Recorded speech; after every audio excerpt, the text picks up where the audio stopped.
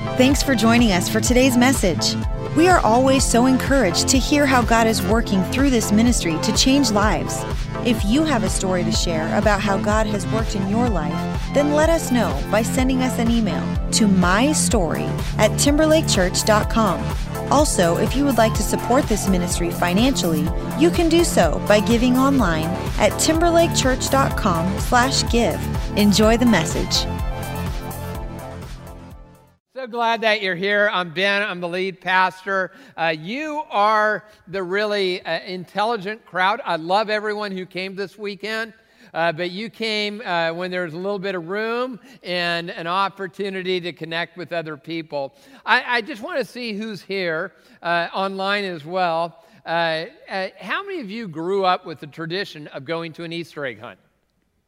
A number of you. There's a lot of people who didn't, like me. I didn't grow up with that tradition. We were not a particularly religious family. But the funny thing that happened is my mom, I come from sort of a secular background, a little bit of Jewish background, and my mom had heard about these Easter egg hunts. And so we went to St. John of the Woods Catholic Church in Tacoma because we heard the Catholics put food in their lawn.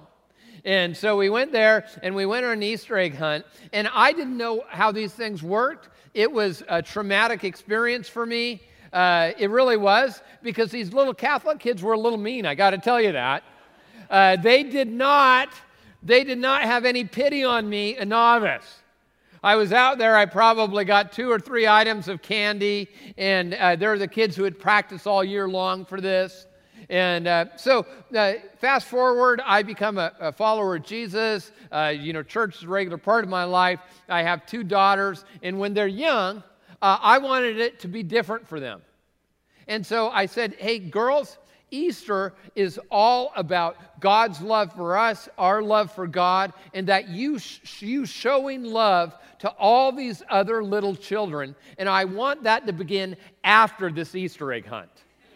Right now, it's game on, baby. It really is. Sort of funny as we talk about traditions, and there's traditions around the world with Easter. We have that I know of over 60 countries represented at Timberlake Church, people who are actively involved in our church. But it's not all Easter eggs. In Finland, they have this tradition, a little different. Dressing up like witches, which you think is interesting. But it goes back from what I read in a couple articles, that they would believe that witches from Finland would fly to Germany and convert with Satan and then go back to Finland, which doesn't tell you anything about Easter, but it does tell you how Finnish and German people view each other. And then in Papua New Guinea, very interesting, they don't use eggs or bunnies. They decorate their churches with tobacco and cigarettes. Some of you don't see a problem with that. Others of you say, I would go to that church. And then in Russia, the centerpiece of the meal is a butter lamb. It's made 100% out of butter, and they think it signifies the beginning of spring. I think it signifies probably the beginning of a heart attack is what it does. So you have this and all these traditions, but there's one tradition that really goes back, and it has spiritual significance.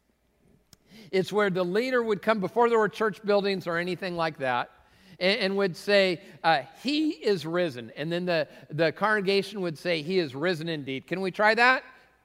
Or are you going to leave me hanging like you usually do? So why don't we try it? He is risen. That is really good. There must be visitors here because our people aren't that good. It really, really is good. And what it does is it points us to that central fact of the Christian faith.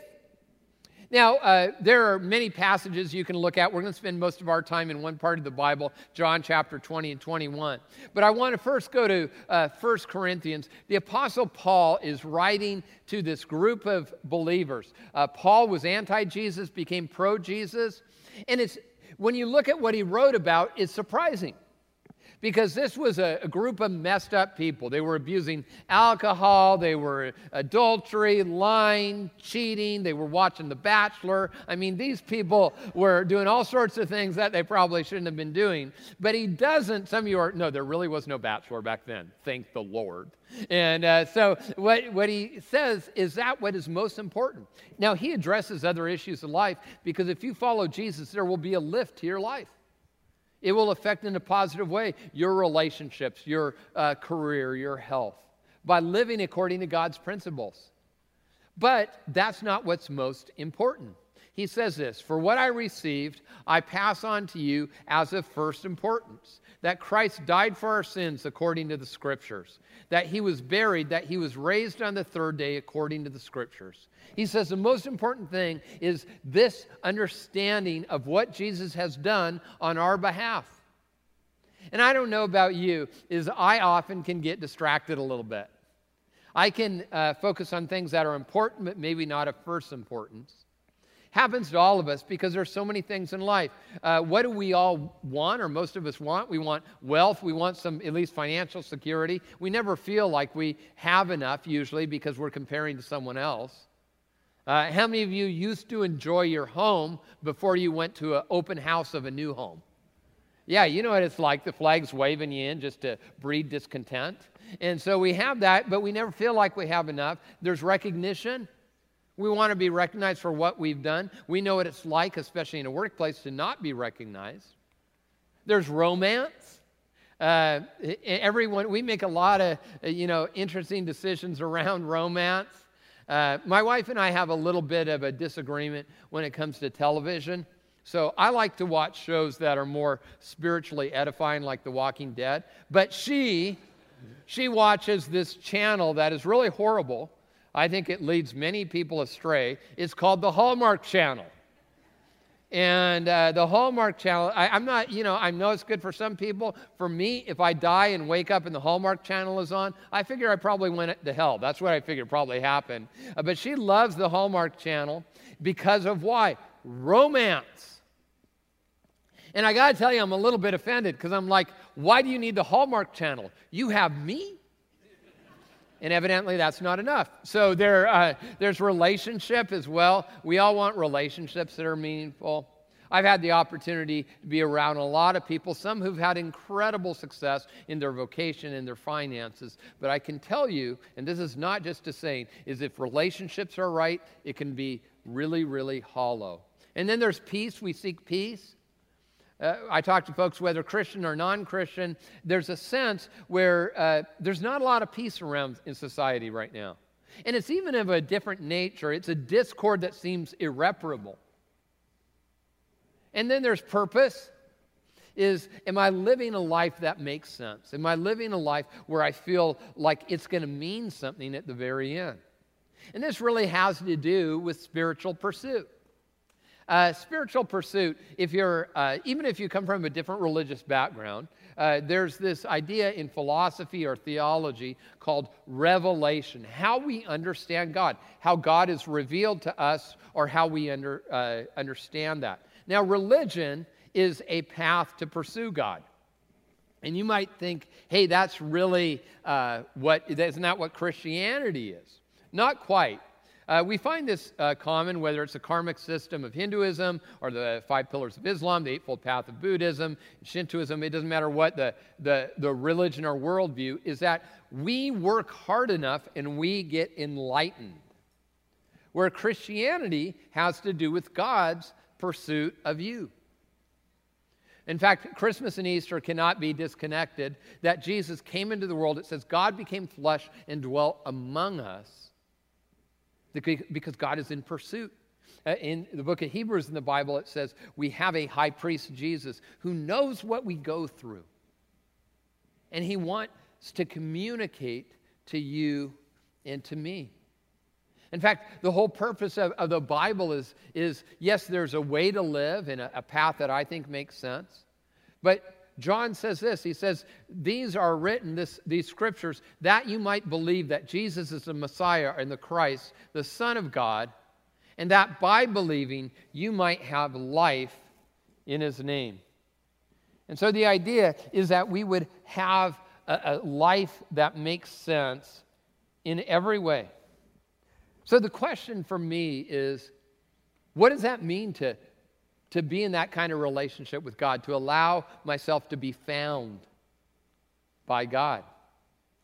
I think we have to look to the Bible and the post-resurrection accounts of the life of Jesus. John chapter 20 and 21. And we see that Jesus appears to a number of people, and that he pursues them after the resurrection, is that he goes and he finds them. It's not so much they have to do the searching, although they were, but he reaches out to them. And I think in that we find these different stories that apply to our life in how God pursues me. And I think it's going to relate to many of us that will find ourselves in these stories. So how does God pursue me? He pursues me when I feel unwanted. And I think none of us like to admit that we would ever feel that way. Maybe it can be a little bit embarrassing. But if you've ever been in a situation where you're not sure if you're wanted, I talk to people even in their families or marriage relationships, and they're not sure they're even wanted. Bill Wilson, who a great Christian leader, he tells the story when he was a kid, I think 11, 12, 13 years old. And he was in, I think, Orlando, Florida. His mom, who had her own troubles, they were at a park, and she said, "Wait here." And so he waited, and she didn't come back. And 2 days had passed, and he didn't leave because he didn't realize what had happened. There was a couple, they were Christ followers, and they saw him over the course of those days. And so then they knew something was wrong, and they asked about his story. And they realized that he had been abandoned by his mother, and he didn't even really understand it yet.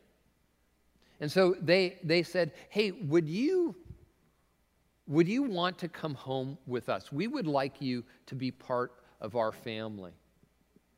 And he said for the first time in his life, he felt like what it was to feel like to be wanted. And I think for many of us, many of the decisions, good and bad, we make are around this. Mary Magdalene is someone in the Bible, the first person Jesus appears to, which is amazing in many ways. In all ancient cultures, the women really were not equal, not even valued in many ways. And Mary Magdalene even more so. But Jesus appears to her first. Not Peter, not John, not the other disciples. And he comes to her first, and I think there's a reason behind it. Mary Magdalene, we know a little bit about her. We know she was a wealthy woman. That's from Scripture. Tradition, some traditions would say she was the unnamed prostitute named in the Bible. It was said she had 7 demons. I don't know all that means, but I know it is not a good thing. But here's something that's most peculiar about her. In ancient cultures, and this would be true in the Hebrew Scriptures as well, that women were always described in terms of the wife of, the mother of, the daughter of, the sister of, in relationship to someone else. But Mary Magdalene is described a number of times, and she's always described alone. And there's no sense as that was her desire. There's a sense is that's how life had left her alone. And so she meets Jesus, and Jesus cares for her and wants a relationship with her for all the right reasons, and it changes everything about her. How she views herself, how she views others. And so when Jesus went to the cross, she was heartbroken, and she went to the tomb, which she thought to care for his body, even though he said he would rise from the dead. And Jesus appears to her first.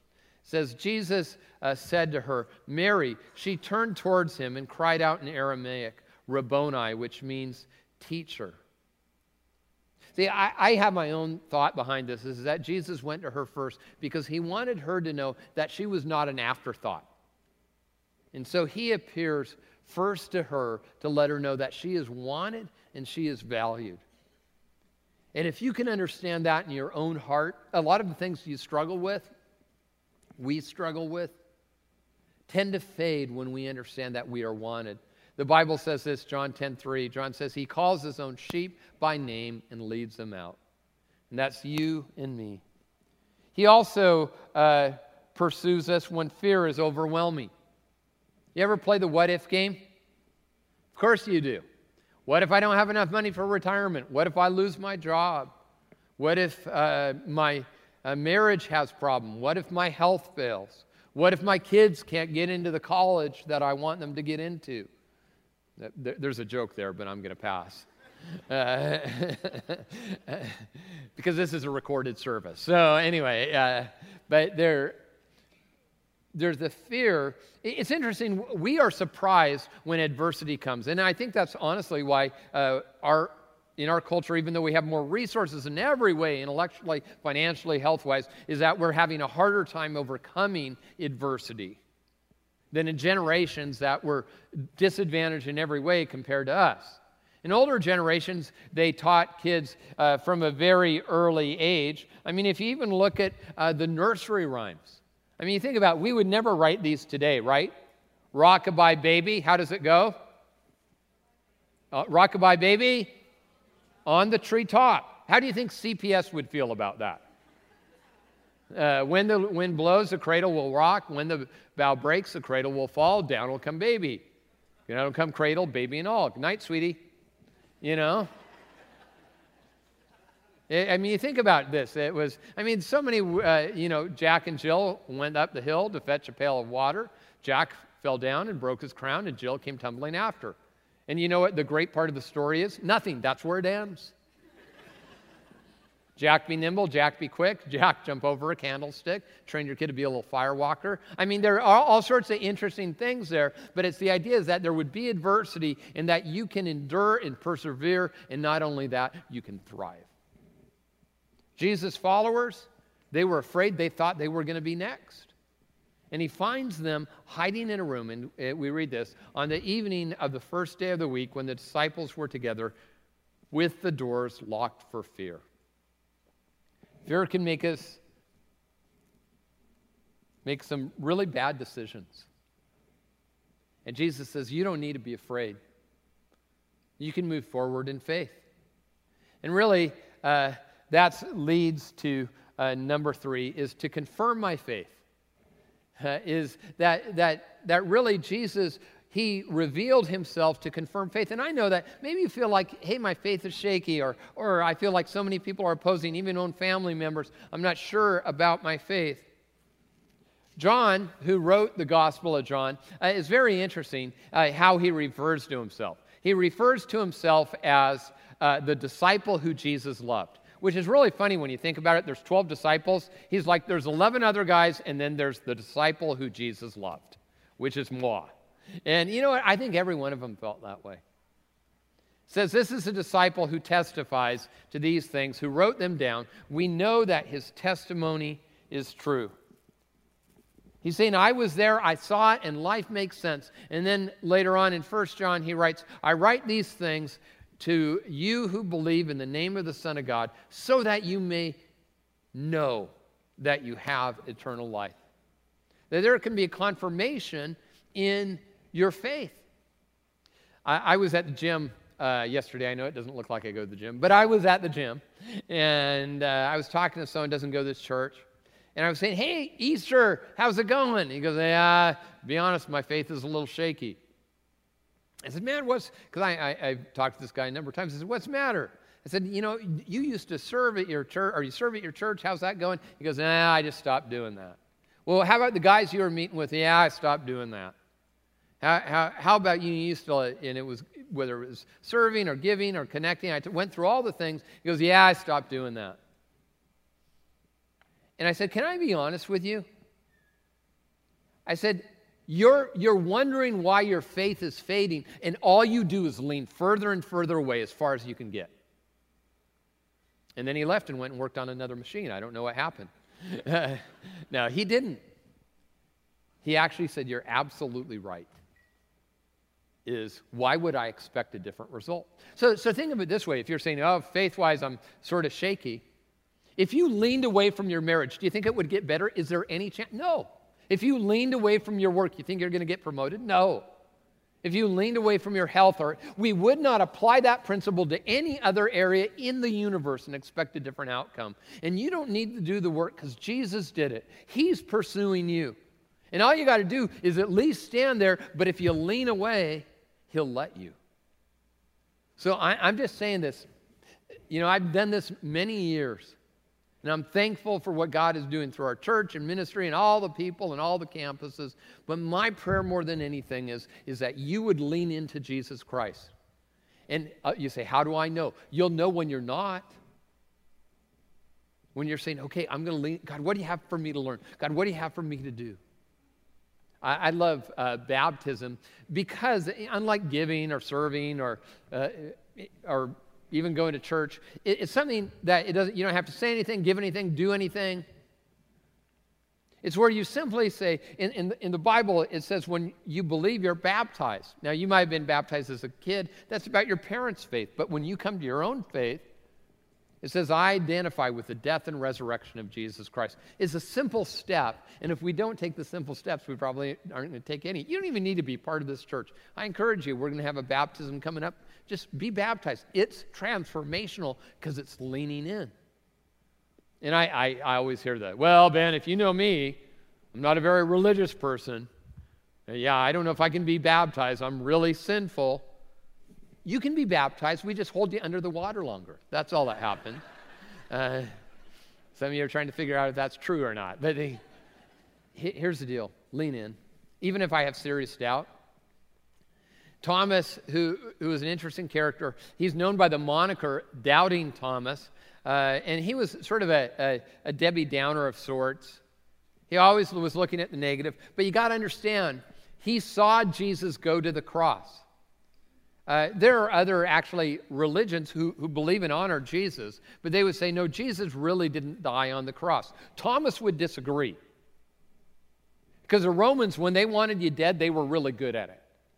And he was not only crucified, they took a spear in his side to really make sure he was dead. And he said, there is no way he rose again from the dead. Well, he heard Jesus was appearing to Mary and other followers. He said, I'm not going to believe till I touch his hands, till I feel his side. And then Jesus, he appeared to Thomas, and then he said to Thomas, put your finger here and see my hands. Reach out your hand and put it into my side. Stop doubting and believe. Thomas said to him, my Lord and my God. Interestingly enough, that Jesus is often recognized as the Savior of the world, where he's recognized as God in the flesh. Several times, one of those was by Thomas. And Thomas went geographically further than anyone else to share the message of Jesus. See, we're doing this series, Skeptic, and we talked about, based on your questions, I hope we start it next week. You can even write those in the connection cards and turn them in online. Because I believe that we need to deal with our real doubts. Now, there's intellectually honest doubts. The ones where I'm going to seek an answer, and the ones where, yeah, I'll take fourth-hand information, but not really lean in. And that's what Thomas did. He leaned in. We see how it changed people. It says, when they saw the courage of Peter and John, two of Jesus' followers, and realized that they were unschooled, ordinary men. By the way, this is not a compliment. They were astonished, and they took note that these men had been with Jesus. That there was some about them, their life had changed. And why? With Peter, we know what it was. It was, number 5, is that he understood that God pursued him when he needed a fresh start. When he needed a do-over. We all need that in life, right? He had denied Jesus 3 times. Jesus appears to him after he appeared to some other people. And 3 times he says, do you love me? And what he's doing is he's restoring him for each of the denials. He's saying, I'm bringing you back. And we read this. The 3rd time he said to him, Simon, son of John, do you love me? Peter was hurt because Jesus asked him the 3rd time, do you love me? He said, Lord, you know all things. You know that I love you. See, he's at that point where he's really doing heart work with God. And Jesus doesn't just say, I accept you, I tolerate you, or even I forgive you. He did that. He restores the mission. He says, Jesus said, feed my sheep. He says, I still have a plan for you. I haven't changed my mind about you. You might think that the power of your struggle or sin is great enough to change God's mind about you. It's not. The most famous story in the Bible, prodigal son, the son that goes away from the father representing God, and he does everything wrong. And you know what it says? God is waiting there, and he's waiting not to judge. He was waiting for his son to come home, and he threw a party, because when a daughter or a son comes home, God's heart is that he celebrates. We understand God's heart. 1 Peter 1:3, it says, in his great mercy, he has given us a new birth into a living hope. How does that happen? Didn't happen by accident. Didn't happen by a philosophy or idea. It happened through the resurrection of Jesus Christ from the dead. That everything Jesus said was confirmed, our sins were forgiven, and new life was offered. Thank you for listening to the Timberlake Church podcast. Stay connected with us by visiting timberlakechurch.com or follow us on Twitter or Facebook.